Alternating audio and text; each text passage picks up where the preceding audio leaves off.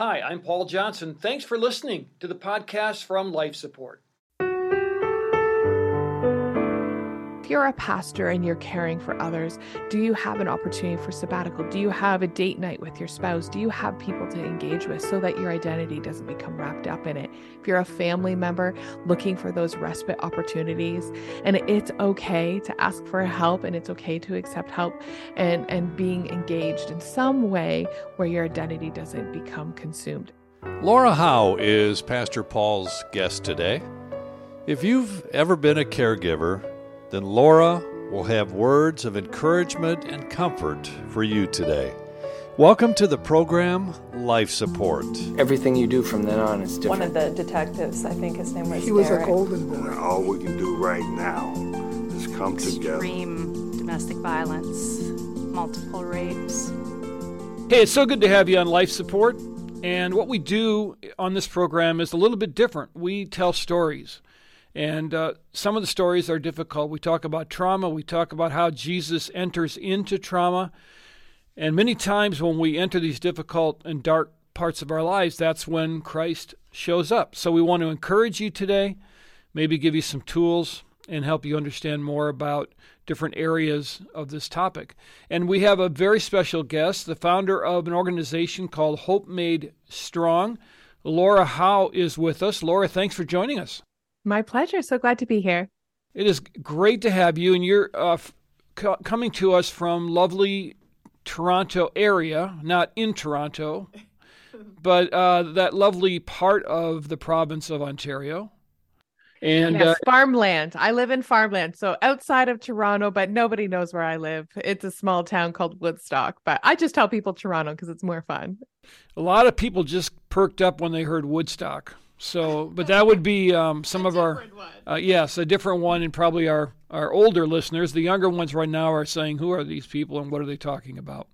But you do have a tremendous amount of expertise. And one of the topics that we want to talk about today is the area of caregiving, how difficult that is, and some of the things that come with it. Now, Laura, I just want you to know as we dive in that I was a caregiver for 2 years. My wife passed away, and I know what it's like to have that weight on your shoulders. And I think one of the issues we have when someone is ill is that everyone naturally gravitates to the person, but that caregiver is kind of left to shoulder all of the load kind of by themselves.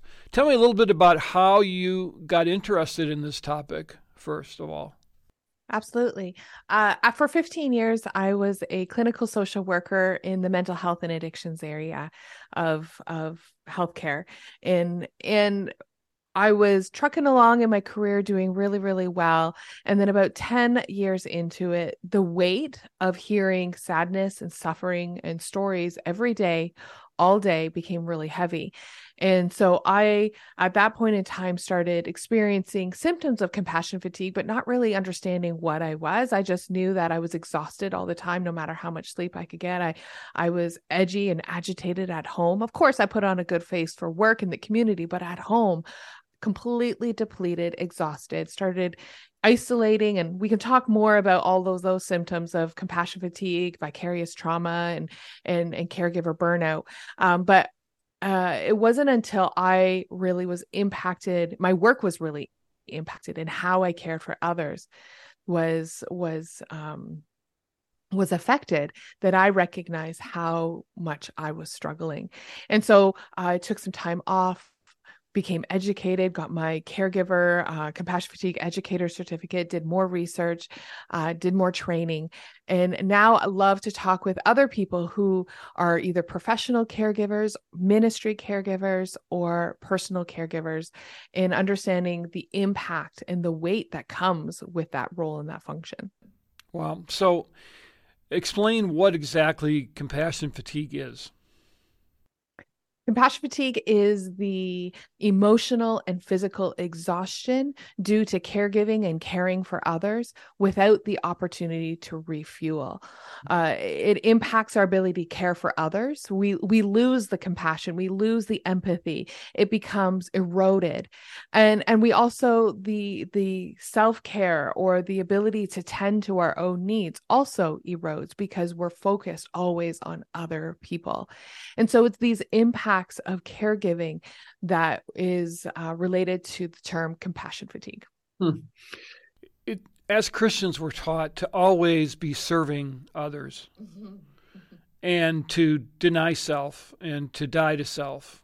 All very good biblical principles.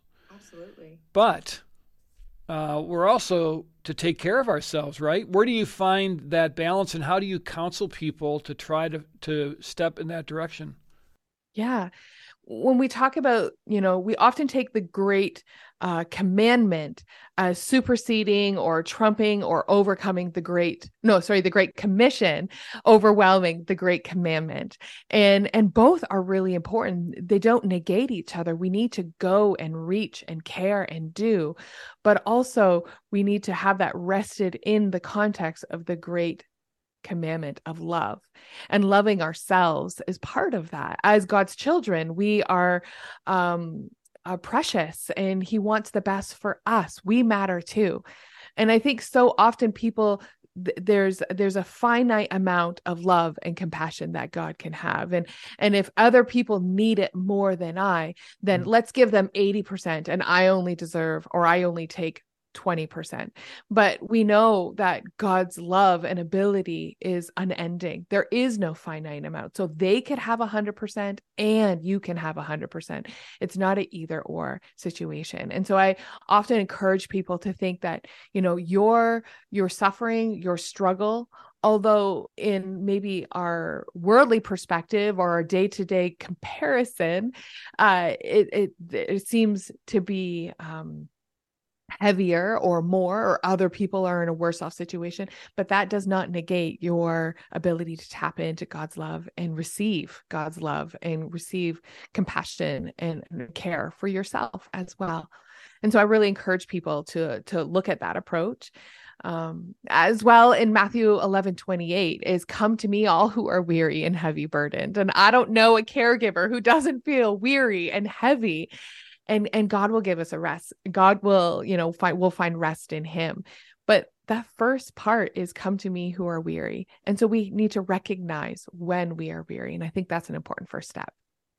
I want to talk to you a little bit later about how we can reach into the life of a caregiver, but from a caregiver's perspective, how do you overcome the isolation that arrives when you realize that, number one, you're going to be spending a lot of time taking care of someone, and number two, you're not going to be the one that people are going to be saying, hey, I'm praying for you. Hey, I want the best for you. Hey, how's it going? How does a caregiver begin to deal with those realities? It's so good, because it's true. We all feel that way, whether you're a pastor and you're tending to a flock, or a family member, or a clinician or a teacher who are caring for other people in your community. Everyone, the focus of the attention is on the other person. And at times that you want that, you don't want to distract from the need of others. But in your heart, you can become a little bit, resentful of that. And it's hard to admit that. It's hard to see that. It's hard to recognize that our short-tempered or exhaustion might be related to that. But that's what it took in me to recognize, oh, this is really impactful and I need to care for myself. And it's a hard reality. I know I went to therapy. I had counseling to work through that, because I think to do that in isolation is so hard. It's overwhelming. We have blinders on? We don't really see clearly. And so to have the help of another person, whether that's a friend, a family, or a counselor, I think it's really helpful to have other people surround you, even if it's just one person. And I think that can be absolutely transformative for people. Many times with caregivers, that becomes their identity. Mm-hmm. So if the person they're caring for dies, they're left thinking, well, who am I? What am I supposed to do now? How do I re-engage? How do you counsel people to sort of go about this business but not totally wrap yourself around it to the point where this is how I define myself now? I talk about 7 keys to resilience, and we don't have time to go through all of them, but one of the 7 things is boundaries. And everyone just kind of takes a deep sigh and roll their eyes. Oh, boundaries. They're so hard and they're difficult, and they feel cold and callous when we think about setting up boundaries for those who are in deep need and suffering and genuinely need care. But I think it's important to build resilience. That's why it's called the 7 keys. Having boundaries is one of the keys to help you not get stuck and help you bounce forward and prevent you from being consumed by the work of caregiving. And boundaries doesn't mean you always have to say no, or there's very rigid. Boundaries are like fences around your yard. There's gates. People can come and go. There's opportunities for people to enter and go. But I do think it's important that there is aspects of boundaries where there's respite available. So if you're a pastor and you're caring for others, do you have an opportunity for sabbatical? Do you have a date night with your spouse? Do you have people to engage with so that your identity doesn't become wrapped up in it? If you're a family member looking for those respite opportunities, and it's okay to ask for help, and it's okay to accept help, and being engaged in some way where your identity doesn't become consumed. Paul will return with Laura Howe in just a moment. This is Steve Johnson from Five Stone Media, creators of life support resources, free digital resources for the body of Christ, so that we can all learn how to come alongside each other. Included in the resources is a new small group study called Caring for Mental Health. For more information on this and other resources, log on to lifesupportresources.org. That's lifesupportresources.org. And now back to Pastor Paul. And these are all preventative things, and it's way easier said than done. I'm saying this very quickly and not meant to say it flippantly, but for those who are in the throes of this, it might sound like that. And that is not my intention. But what I'm saying is, when you are already completely saturated with this compassion fatigue, you require refueling to prevent compassion fatigue, creating boundaries or opportunities where you can refuel and you can regenerate. Even though it is absolutely exhausting, it might be moments, it might be hours, it might be a day, or maybe a couple days. I don't know what it is, but having those opportunities to refuel and regenerate really is a preventative strategy. And then if you are already in the throes of it, then I encourage people to seek those additional supports, external supports, whether it's a friend or a clinician, maybe it's a book or an online course. We can talk about resources later, but definitely seeking outside support. That's good. Laura Howe is my guest from Hope Made Strong. And hey, pastors, the great thing now is you can get help from a clinician from your office on Zoom. And you don't have to worry about somebody in your congregation dropping into the waiting room with you. And to you church board members, ask your pastor how he or she is doing. How are you doing emotionally? How are you doing physically? Is there anything that you're grappling with? Because pastors, I think, are so wired to want to give. They feel required to give. And it's very hard to disconnect from that, because every time you do, there's someone wagging their finger at you saying, why aren't you, ... Oh, you're playing golf on a Thursday afternoon. Wouldn't that be nice? Yeah, right. But really, that's coming from a place. That's what I call the must be nice syndrome. If someone's saying, oh, wouldn't that be nice? Whether they're saying it out loud or in their head, that's really a red flag identifying that they themselves don't have sufficient time to refuel in their life. And so that's a great opportunity to bring that conversation up.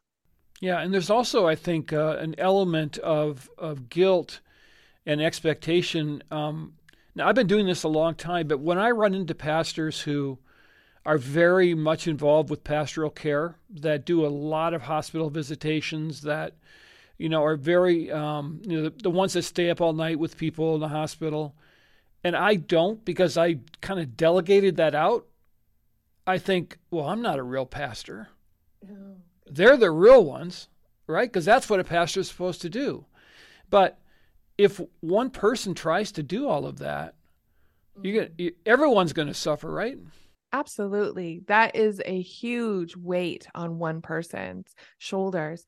And for those who are listening who are a one staff church or, don't have the opportunity to delegate, then definitely having those opportunities to debrief with someone. So even though you're doing the function maybe alone, you're not holding the weight alone. And I think that is really important. That, I love that you have a team or a group of people who are able to do that and then able to create opportunities for debriefing so they can.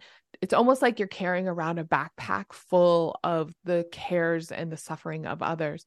And when you debrief and connect with someone else, it's like emptying out the backpack. The weight just becomes less. We do that every day with our spouses oftentimes. How was your day? We debrief with them and we unpack it so we're not carrying it away around with us. And so that is a really great way as caregivers to not hold the weight on, is isolating. And there's a way to do that with confidentiality and not to slime people with all the trauma of the day. We don't want to pass on the trauma and pass the weight. We just want to unload it. And a low impact debriefing is a great strategy to be able to do that. That's good. And you rightly earlier identified Jesus as one of the huge elements in all of this. And isn't there a trust factor in the power of God to make up for what you can't give? In other words, if you feel like you're the only person that can offer this person what they need, it seems to me that there's a trust issue maybe, because God, frankly, has all the resources that this person needs at his disposal, right? Yes, absolutely. I totally agree.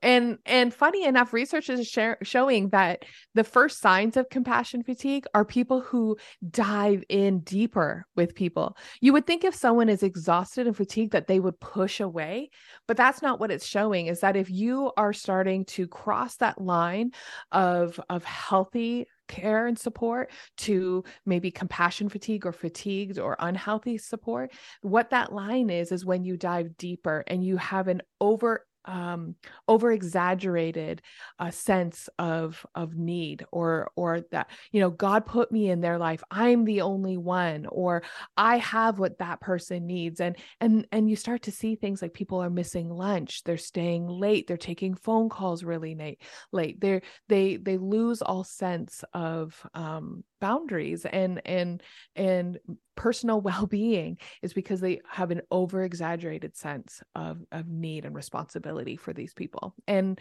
I agree with you. That's not what God intended for us. God intended for us to rely on him and be strong in him and his, what does the scripture say? Like, he will be made perfect in our weakness. Yeah. Yeah. The Bible's big on weakness, and the Bible likes weakness because that's when God can show his glory. Yeah, we don't tend to like it so much. No, we don't like it at all. I wish sometimes that we could, from 30,000 feet, see the matrix of people that God has involved with everyone. Sometimes when we're sharing the gospel with someone, we think, oh, if I don't keep doing that, this person's never going to find Christ. Or if I don't help them, they're going to, they're going to emotionally, suffer. And really, God's got a matrix of people everywhere. in their sphere of influence probably that are pouring into them as well. It's not your responsibility to bring about results. To obey, yes. To bring about the proper result, that's God's thing. Absolutely. Yeah, so good. Because there's too much pressure to try to do it yourself. And you're right, that's not what God intended. And, even Jesus, the Savior of the world, his disciples would kind of look around, where's Jesus? Like, why isn't he here doing what he's supposed to be doing? Like we're probably here cooking breakfast. Well, he's off praying. Praying. Jesus, yes. Jesus had to get away. Jesus had to, like you said, he had to download. He had to empty his backpack with his Father. And if he needs to do that, my goodness sakes, we can give ourselves permission to do that. Absolutely. Yeah, and we think of now I'm not a theologian, so please correct me, or you have more experience in this, but there's stories of Jesus going in and healing the leper and healing people. And I am sure that there were many others, but who needed healing. But I forget what book and chapter it is, but he went and healed someone and said, go to the temple and present yourself. And he came and healed that individual. I'm sure there were many others. And then he left to pray right after that. And so I think it's one of those situations where we think we have to be responsible for everyone, when really Jesus didn't heal everyone. He went for a specific and he healed some, and he provide care and support for others, and he refueled through prayer. And I think we tend as caregivers to have to be all things to all people, and that's just not our job. Yeah, when he walked into the pool of Bethesda and there was probably hundreds and hundreds of people that were waiting for that water to be stirred up, he came in there. He had his eye on one guy, heals him, and he's out. And if you've ever visited that spot, it's a massive complex of it must have been so many people, and it would have been easy to look at that and say, well, how cruel? Like, why didn't you stay? And Jesus had. I don't want to speak for Jesus. If I do that, I usually get in trouble. But your point's well taken. I think what we're trying to say is, don't put all this on you. Yeah. Let some of it go, because you've got to take care of you as well. Mm-hmm. And that's really what it comes down to, right? Yeah, absolutely. But as Christians, we're not very good at that, because that speaks of selfishness. That speaks of I should be doing more for God. There's probably some element in there. I want to please God because I'm afraid that God will be disappointed in me. And, we have to rummage through all those ideas and emotions as Christians to try to free ourselves. Do you see that as a struggle for a lot of people? Oh, absolutely. It's a struggle for me. It's a struggle for everyone, I think, where, you wear a badge of honor of what you can accomplish. I'm a bit of a task-oriented person. So that checklist, if it's not crossed off every day, it's not completed, then what does that say about me? What is that, my worthiness or my value? And we apply value or worthiness or job well done or to what we accomplish. And that's pride. And it's hard to admit that. But learning how to listen and obey and then do no more. And part of, it's sometimes God's going to tell you, the Holy Spirit's going to lead you to care for others. And then other times he's going to say, tend and go pray, refuel, rest. And so I think it's that learning that obedience. And I'm in that as well as a human being. We're all in that, learning how to walk in obedience to the leading of the Holy Spirit and listening to God and how to care for others, but also how to care for ourselves. And one thing I want to talk to you when we have you back about is when people are reaching in trying to help a caregiver, don't be prescriptive. Don't tell them what they need to do. And we can dig into that more next time, but that can be so destructive when everybody has their idea of how to fix a person.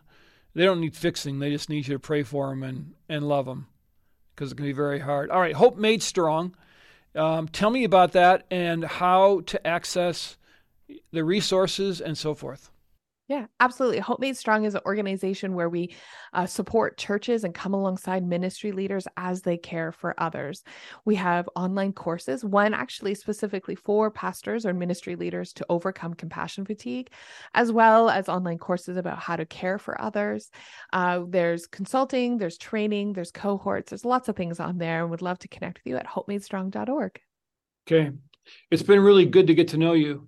Thank you so much for what you're doing. I love the lane you're in, and it's really an important one. My pleasure. Thank you for inviting me.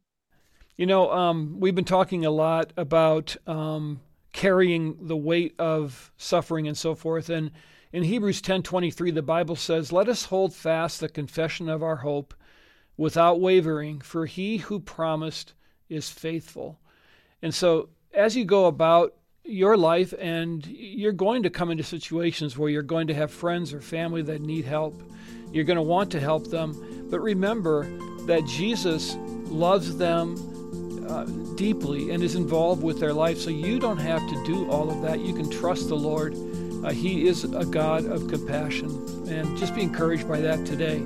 I want to thank all of our partners that make life support possible. Faith Radio has given us this platform at myfaithradio.com. Five Stone Media offers a video version of this podcast at fivestonemedia.com. And you can check us out here at Ridgewood Church as well at myrwc.org. And we'll catch you next time right here on Life Support.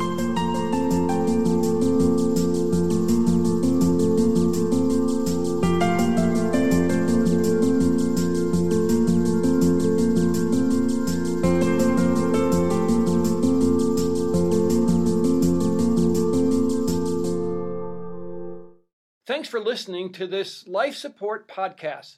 These conversations are available because of listener support. You can make a gift now at myfaithradio.com. To avoid missing future editions of Life Support, subscribe to the podcast today at iTunes or your podcast player. And thanks for sharing this audio link with a friend and grow the impact of Life Support.